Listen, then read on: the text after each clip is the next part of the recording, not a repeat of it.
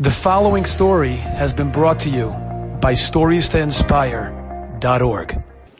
A fellow was riding his bike in Eretz Yisrael for exercise. He sees in his rear view mirror on his bike, there's a group of people running after him. He doesn't know what's going on. So he starts riding a little bit faster. And he speeds up, and the mob is coming after him. There's like 100 people running after him. And he's going faster and faster. Unfortunately, he comes to an intersection, and there's a red light. His choice is either to be run over by a car or the mob to get him. So he chooses the mob.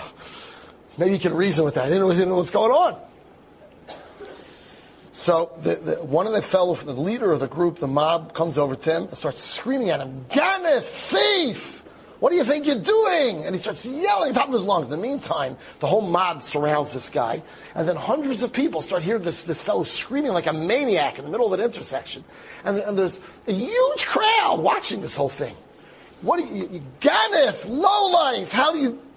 And the fellow's standing there with the guy on the bike. He doesn't know what's going on.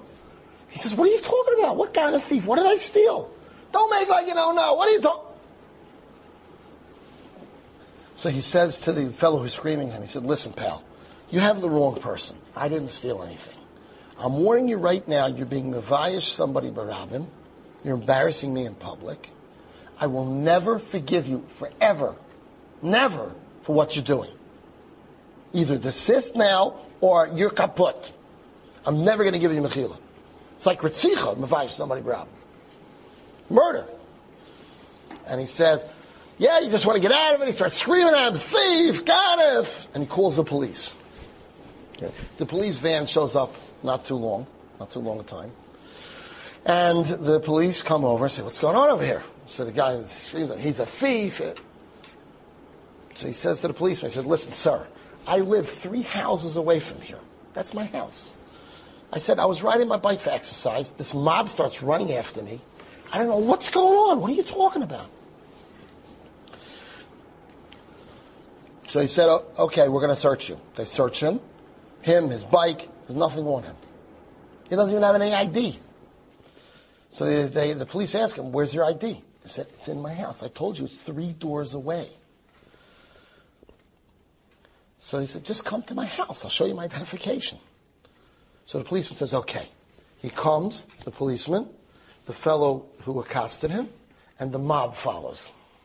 They go through. His wife opens the door. She doesn't know what's going on.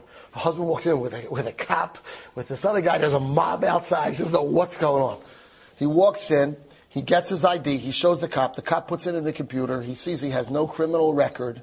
The guy is clean as a whistle. He tells the fellow who was accusing him, he said, "Listen, I don't know what happened. This guy is innocent. You have to be more careful when you accuse people of things. You have to be careful before you open your mouth." And the police leave. The fellow who's the victim here, the so-called thief, invites his accuser into his apartment. And he says to him, "I want to tell you something. I forgive you with all of my heart."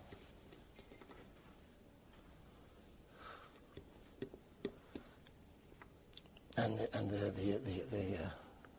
the verbal abuser, the Meshuggah who was screaming at him, says, "What are you talking about? You told me you're never going to forgive me." He said, "I forgive you.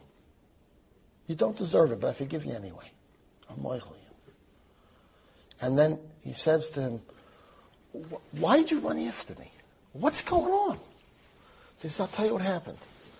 I have a yeshiva up the block." Seems like he was the administrator. And we had $30,000 cash in the safe. And it disappeared. And we discovered the disappearance just as you were riding down the street. We figured there's a guy riding a bike with a hoodie, very quickly, right outside the yeshiva. We figured you must have ran and stole the money, and you had the money in your pocket, and you were riding away, escaping with the money.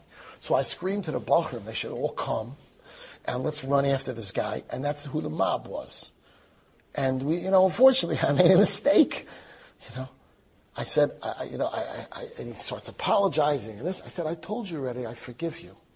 And then he raises his eyes to heaven, and he says, "Ribbonei Shloim, in the schos of me being moichel this guy, even though he does not deserve my forgiveness, please grant my wife and I a child. Now, little beknownst to the accuser, this fellow had gone to doctors with his wife, and the doctors told him and his wife, forget it, you're not having a kid. It's not happening. This man had a child 9.5 months later. And then he had 3 more children. Why?